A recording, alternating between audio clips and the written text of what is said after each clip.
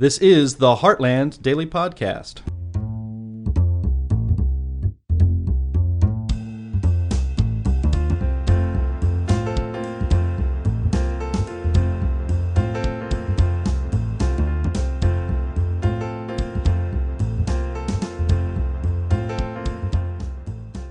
Hello and welcome to another Stopping Socialism TV segment. As always, I'm your host, Donald Kendall, joined today by Justin Haskins.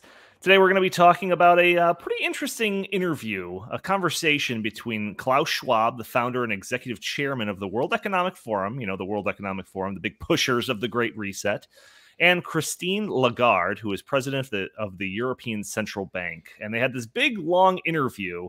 And there's some interesting revelations inside of that. So we're going to talk about that on today's Stopping Socialism TV. But before we do, I have to... nice dog in the background there, Justin.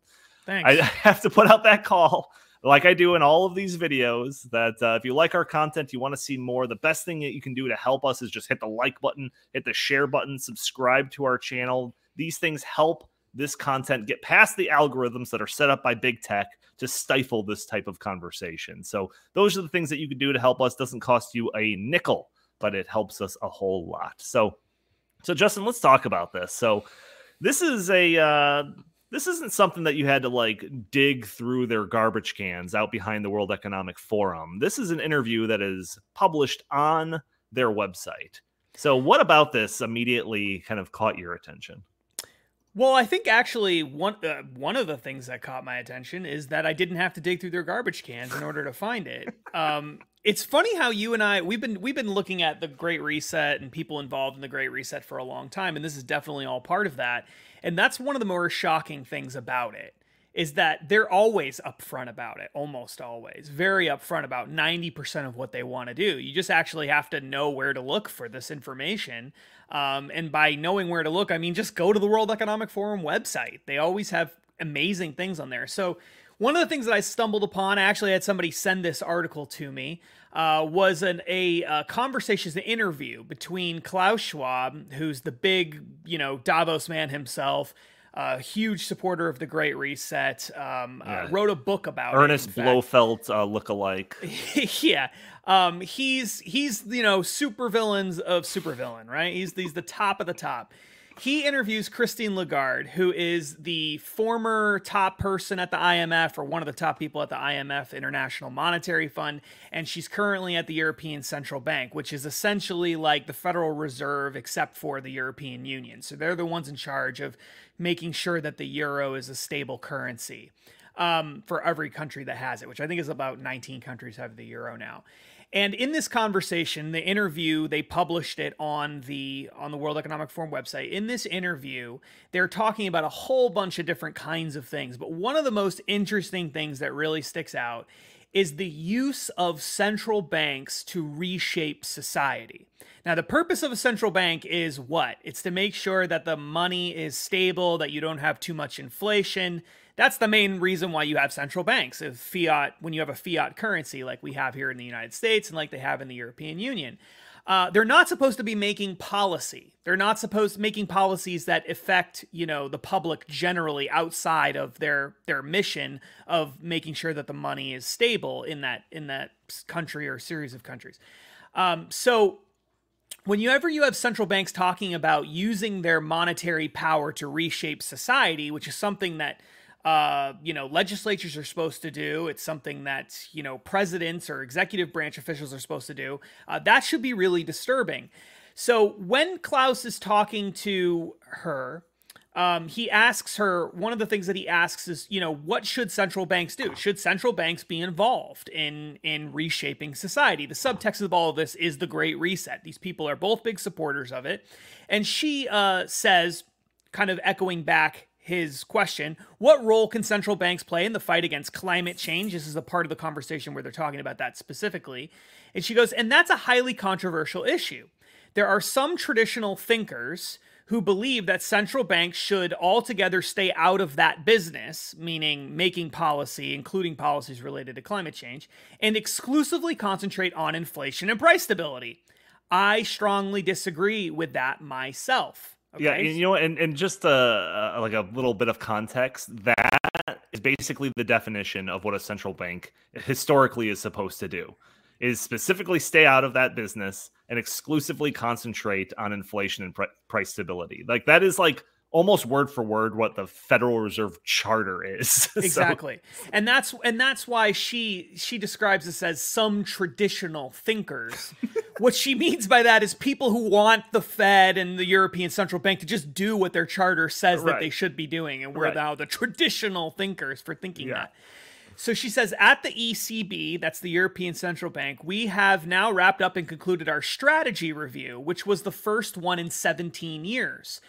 Now, that's pretty incredible in and of itself. They don't have strategy reviews all the time. They haven't had one in 17 years. Sure. So when they have a strategy review, it's a big deal. It means something really big is happening. When I was on, I just last week did Glenn Beck's radio show. We talked about some of the stuff that was in this interview.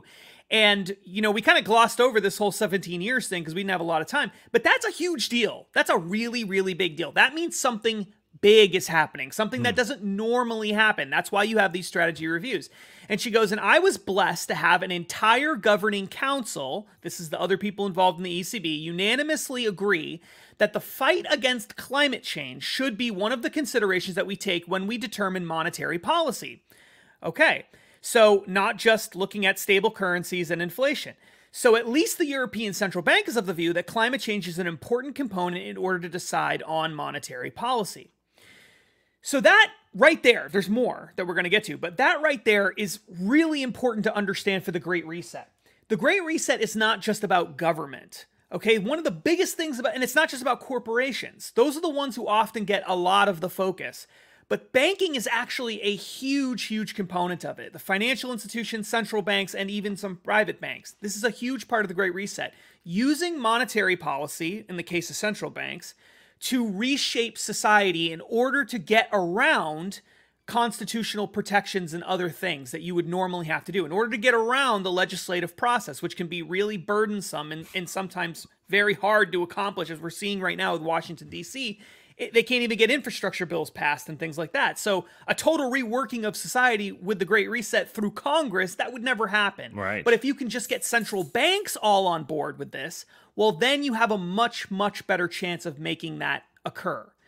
So using the banking system, using financial institutions, using investment management companies like BlackRock in order to push Great Reset agenda is a huge component to all of this. So that was really key. And then the next part of it, this is also really essential for people to understand. So she says, and that takes me to your second question. Can we arrive at the trade-off between fighting climate change, preserving biodiversity, and yet securing enough growth to respond to legitimate demands of the population? So here she's saying, can we fight climate change, but also maintain our quality of life here in the West? That's what she's saying. And my first answer, Klaus, to be firm, is that to have a way of life, we need life. And in the medium term, we do have major threats on the horizon that could cause the death of hundreds of thousands of people. So we have to think life first. We have to think way of life second. Right. Yeah, this is probably this is like you're just seeing it like crystal clear here. Like she's saying it. When you hear Joe Biden talk about climate change and all the action that we have to do, he always talks about jobs, JOBS, jobs. And it always makes it seem like, we're going to be able to fight climate change and we're all going to be even wealthier at the end of the day doing it because we're going to have all of these new jobs. Like that's the Joe Biden way of talking about it. But then when you're actually looking at a conversation like this, where it's a central banker talking to, Klaus Schwab, right? It's like the elites of the elites. They acknowledge that there is going to be haircuts. There's going to be people making sacrifices in their way of life. And this is like as blunt as you'll hear somebody talking about it, where it's just like, yeah, we got to make sure that people aren't dying in mass. And like, your way of life, your standard of living, another way to frame it, that comes second. That's secondary, So yeah, that's what caught my attention with all of this. When I was reading through this, I was like, well, there it is. Joe Biden won't say it, but Christine Lagarde will. That's right. And the thing that I liked about this, and there's actually more that I want to get to, but the thing that I really like about this is when she sets up this question, of can we arrive at that trade-off between fighting climate change, preserving biodiversity, and yet securing enough growth to respond to the legitimate demands of the population? How do our politicians answer that question? Do they answer it the way she answered that question? No. They say, yes, of course. We can do all of that. We can save the planet, and we can have a great high quality, lifestyle, and we can have all the jobs in the world, and this is going to be great. It's not going to cost you anything to have this. But that's not how she answers the question. Right. She answers it just like you said. No, actually, it is going to cost us. That's what she's saying. And, our way of life is going to have to take a back seat to just fighting climate change. That's the most important thing. That's what she's saying here. So she goes on, and it gets even more direct in this way. She says, we have to think way of life second. How can we come together to make sure that we secure the first priority, meaning life, just saving people from an existential climate change catastrophe, and also protect the way of life that people have, and make sure that the cost of it, meaning fighting climate change, is not so high for some people that they just cannot tolerate it. Right. I think that the trade-off that we reach will probably require some redistribution. Because it is clear that the most exposed people, the less privileged people, are those that are going to need some help. Now, there's a lot there. There's a lot to digest there. Yeah, like who do you think she's talking about? Do you think that the people that are getting redistributed funds, do you think she's talking about working class people? Like the people that are watching this video, do you think she's talking about you? Like if you are suffering from all of this, action that needs to be taken and to fight off climate change, and it's going to burden you, that they're going to help you out with redistribution?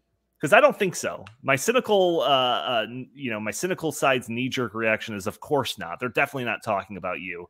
But I don't even think that I have to speculate, because she goes on. She goes on and explains exactly who she's talking about in the next paragraph. That's right. And so there is no doubt whatsoever that what you have, the head, this would be like the head of the Fed coming out and saying this. You have the head of one of the major, most important central banks in the world saying, we should change our monetary policy to use it to fight for whatever the policy cause is that we happen to want. In this case, it's climate change. In the same interview, she talks about COVID. She talks about other things, economic inequality, disparities for gender, the gender gap, whatever it is. We should use the central bank to do that. That might mean your quality of life goes down. Your quality of life could be a lot worse, because we have to put life first and your way of life has to come second. And so in order to make sure that we don't make it so bad, because our policies are, if just implemented without extra things, gonna make life really bad. That's what she's saying. We have to make it so bad that a lot of people just can't even tolerate it, meaning they're gonna be out in the streets yelling and screaming at us and calling for our heads. Exactly. We're going to do something. We're going to make sure that there are redistribution policies in place so that we take wealth away from the people who have it to give it to the people who can't tolerate this new world that we're building, so that they can tolerate it. We're going to make it more tolerable for them. That's what she's saying here. All in the name of fighting climate change in this case, but it could be anything. But again, do you think that she's talking about working class people in Europe or, in the United States, assuming that this type of stuff happens in the United States? I'm saying no. And the next paragraph, like I said, explains exactly what she is talking about. It says, and under the Paris Agreement back in 2015, it was decided that all nations would put together a pot of $100 billion in order to keep the least developed countries to help least developed countries adapt to climate change. But that hasn't happened. It was due in 2020. Now, granted, COVID-19 happened, blah, blah, blah, blah, blah, blah, blah, blah, blah. That's what she's talking about. She's talking about the people that can't tolerate it, that won't be able to, withstand all of the changes that have happened. It's not talking about you. It's talking about least developed countries. Sure. And again, of course, we know from all government action, it's not the poorest people in those countries that are going to get any of this money. All of this money will be funneled right into corrupt politicians' pockets, and those that are, in bed, politically connected with these corrupt politicians. That's terrible. Right. It is. And there's another thing to keep in mind, too. And it's really important whenever you hear anybody who's related to the Great Reset talking about how they're going to reshape the world, how they're going to... Redistribution comes up all the time. And it's really important for people to understand this. It's easy to lose sight of it. The very same people who say we need redistribution in order to, make things more tolerable for this group over here, because life's going to be miserable when we force everyone to live on windmills and solar panels, which is essentially what she's saying here. It's an admission that green energy policies on their own don't work. We have to supplement it with all these redistribution policies to make them tolerable. But what's important to keep in mind is that they actually don't need to redistribute anything. Because all they plan on doing is printing the money anyway. It's true. Now, she knows that more than anybody because she's the head of a central bank that's been printing tons and tons of money. And in the United States, we've been printing tons and tons of money. The people at the heads of these banks know you don't actually need taxes in order to implement your agenda. They all believe in some version of modern monetary theory anyway at this point. So what is the big rule in what are taxes used for in modern monetary theory, really? What's the real reason that we use taxes? You know this. Yeah, obviously. well, there's a few reasons, but all of them are to basically control society in a certain way. Now, the one that gets the most headlines is that they use it to sap up extra money in the system to curb inflation. That's right. That's very true. So you implement taxes in order to help relieve some of the inflation that is inevitably caused from printing lots of money. Right. But in the context of redistributing the wealth, what is the purpose of redistributing wealth through taxation under modern monetary theory? The answer is because you want to redistribute wealth. Oh, sure. It's to punish some groups at the expense of other groups. That's it. It's a policy. It's a policy in and of itself. It's redistribution for the sake of redistribution to accomplish some other goal. It's not because you need money over here to pay for some important project over there.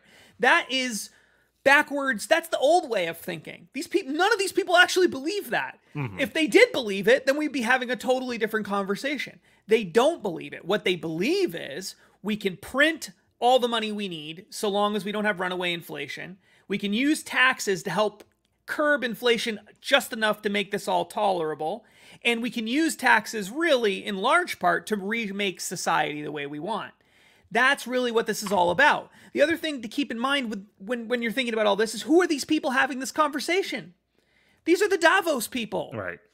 These are the people who spend all of their time with other super rich, super powerful people. Does anyone really think that when they talk about this widespread redistribution of wealth, that they're talking about taking all their money away from their buddies at Davos? No, of course not. That's not how this works. It's not the top 1%ers we're just going to take all their money and we're just going to give it to all the poor people. A, there's not enough money that those people have that you could actually do that in a meaningful way.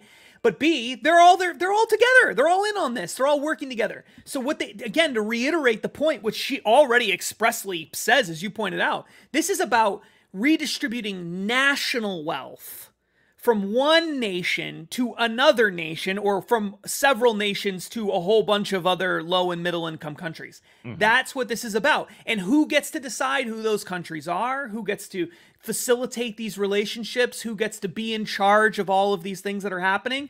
Well, the Davos people, of course. Right. International organizations like the World Economic Forum and the United Nations, of course. Exactly. They're perfectly and the International positioned to Monetary do that. Fund and the ECB and the Federal Reserve and all of these other people.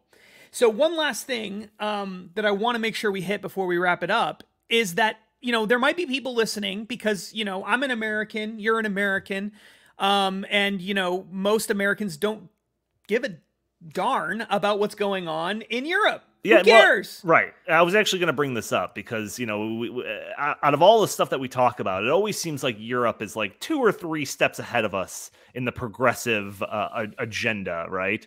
That's right. So, like, you could look at it as just like, well, this is what our potential future is. Is that all, or are there signs that this type of stuff is going to be happening here? Exactly, and this is the point. We are always a few steps behind what Europe is doing. The elites here are always just a few steps behind. That's not because they are behind in the sense that they don't agree or because they move slower. It's because in America, and if you listen to what George Soros says and other big elites who are in the Davos crowd, what they say about America, it's because America has a large segment of its society that doesn't want to go along with all of these globalist agendas and stuff like that. That's It's right. America first, baby. That's the thing. And it gets in the way of all of these big globalist international plans. This is legitimately what people like George Soros have openly written about, talked about. They've said this over and over and over again. America is a thorn in the side of the Western world's big international United Nations globalist type schemes, right? So we're slower here, not because the elites here don't want to do it, but because it's harder for them to get the regular people to go along with it. There's enough people like you and me holding on to the, and holding it back a little bit, slowing it down a little bit. That's right. In America, there are people like us in Europe too, but in America, there's a higher proportion of people like us than there are in places like Europe. So, switching to America, the U.S. Federal Reserve is starting to move in this exactly same direction, okay, under Joe Biden. Now, the Federal Reserve is like the European Central Bank. They control the dollar. They're responsible for the dollar. Now, there is this article that was written by Bloomberg. I could just summarize it for you, but I want to read it just straight from the author's mouth because the author, or from the author's pen, because the author is a proponent of these policies. They are actually writing this article for Bloomberg when I don't have the title in front of me, but they're writing this article for Bloomberg specifically to defend the Federal Reserve against people who were criticizing it for not doing enough to fight climate change, okay? So that's the context of this article. It says here Powell, referring to Jerome Powell, who's the head of the Fed right now, and the Fed's Board of Governors created 2 new entities. This is the evidence this author is providing to prove that actually the Fed is doing a lot. 2 new entities, the Financial Stability Climate Committee, to focus on the broader financial system in America, and the Supervision Climate Committee. Supervision? I know. To focus on individual institutions. This matters, the author says, because it means top officials are committed to regularly evaluating and responding to the threat, meaning climate change. They're already working, listen to this, they're already working to ensure that banks embed climate change in their business decisions, analyzing exposures, identifying concentrations of risk, and considering how to manage them over time. To that end, the Fed and other bank regulators will make banks gather information in a consistent way. Such information is needed so that regulators can enforce a consistent set of standards and evaluate and manage risks, meaning climate change risks, across the entire system. So this is a person openly supporting this way of thinking, saying in a major U.S. publication that the Federal Reserve is moving towards these exact same kinds of policies. Now, they're not talking about monetary policies in the sense of printing lots of money and then funneling it to, certain parts of the economy necessarily. But what else could these committees that they're creating do exactly? Other than put pressure on whole industries and on individual institutions to go along with the whatever the cause du jour is for the people who are at the top of these institutions. So if it's climate change, it's climate change. That's what the Financial Stability Climate Committee is meant to do, and that's what the Supervision Climate Committee is meant to do. Right. Supervision climate. I know, it's the most Orwellian thing imaginable. You really can't make this stuff up. So the bottom line is this. The Great Reset as a concept, using banks, financial institutions, central banks, corporations, and government and regulators and all that stuff all together to move in one direction together. This is a huge, huge part of it. And they're openly admitting what the game plan is. Right. They're not hiding it. Right. They're not pretending like, oh, this is all. They'll say it's a conspiracy. That people like you and me are just a bunch of conspiracy theorists. But then they openly say this kind of stuff. They're banking on nobody actually going and reading what they have to say to each other, except for the people who agree with them. Yeah. That's what they're banking on. And then they're also banking on the mainstream media essentially just calling people like you and me conspiracy theorists because we're using the same language that they're using. Like, right. They're the ones that said the Great Reset. Right. Which sounds like conspiracy theory language. It's not our fault that they chose language. It sounds like conspiracy theory language.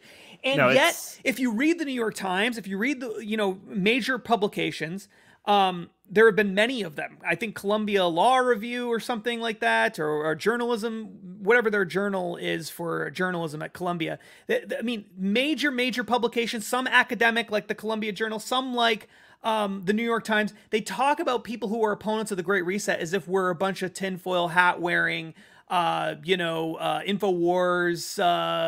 don't drink the water because there's fluoride in it people. But the truth is, really, all we're saying is just listen to what these people have to say. Right. These are not crackpot people that we're referencing here. We're referencing the heads of these major international organizations and central banks. And we're just reading it word for word. You can see it for yourself. Yeah. This is not a conspiracy. It's a conspiracy theory in the sense that we have a theory that there's a conspiracy going on, but there's really nothing crazy or insane about it. Yeah. Sometimes conspiracy theories are true. Right. That's the thing that people need to understand. Conspiracy theories are not always wrong. Sometimes they're right. Yeah. And this is one of those ones where the evidence is so stacked up. Exactly. And the evidence is so stacked up that it's not even really a theory. In some parts of it are theory, but this is not. This is just us reporting. We've been saying this since the beginning. We've just read what these people say. You can find in this same interview, which we'll link in the show notes. They talk about like the special drawing rights, the idea of special drawing rights from the IMF. You can find other interviews from the same Christine Lagarde talking about how she envisions a future where the U.S. dollar isn't the world reserve currency anymore, and that it's the IMF special drawing rights, SDRs. Like these are things that we just say, like, hey, did you know that these people are saying this stuff? That's not a conspiracy theory. That's just us reporting on something that the news doesn't want to talk about. That's right. That's what all of this is. That's right. And so while these people are openly having discussions about completely reshaping society under the banner of something called the Great Reset, where they're going to push the reset button on the entire global economy, and they're talking about using central banks to help force people into a worse way of life and global redistribution policies between countries. This is just some of the stuff in this one interview. Right, We didn't even, in fact, this is not even, there are other crazy things from this same interview that we could talk about, and we probably will do other videos about it. So, I mean, it's just the tip of the iceberg. Yeah. There's so much more to this, and it isn't theoretical when you're just quoting people directly. Yeah, we're probably doing Glenn Beck, and we're working with Glenn Beck on this issue. He and us are probably the people that are spending the most time and energy talking about this topic, which we both think is like the most important thing going on right now in the world. So if you want to see more content about the Great Reset, you want us to continue talking about this stuff, the easiest way is to subscribe to Stopping Socialism TV here on YouTube, where we put out videos like this. You can go to stoppingsocialism.com, where we post all types of stuff. Then on social media, we have a Facebook, Stopping Socialism. We have a Stopping Socialism TV Facebook account as well. We have an Instagram account. We have a Parler account. If you want to find our content, you can. You just have to look. Justin, where can the fine people find you? At Justin T. Haskins on every platform you could possibly think of, probably. All right. Thank you all for tuning in. We will talk to you next time.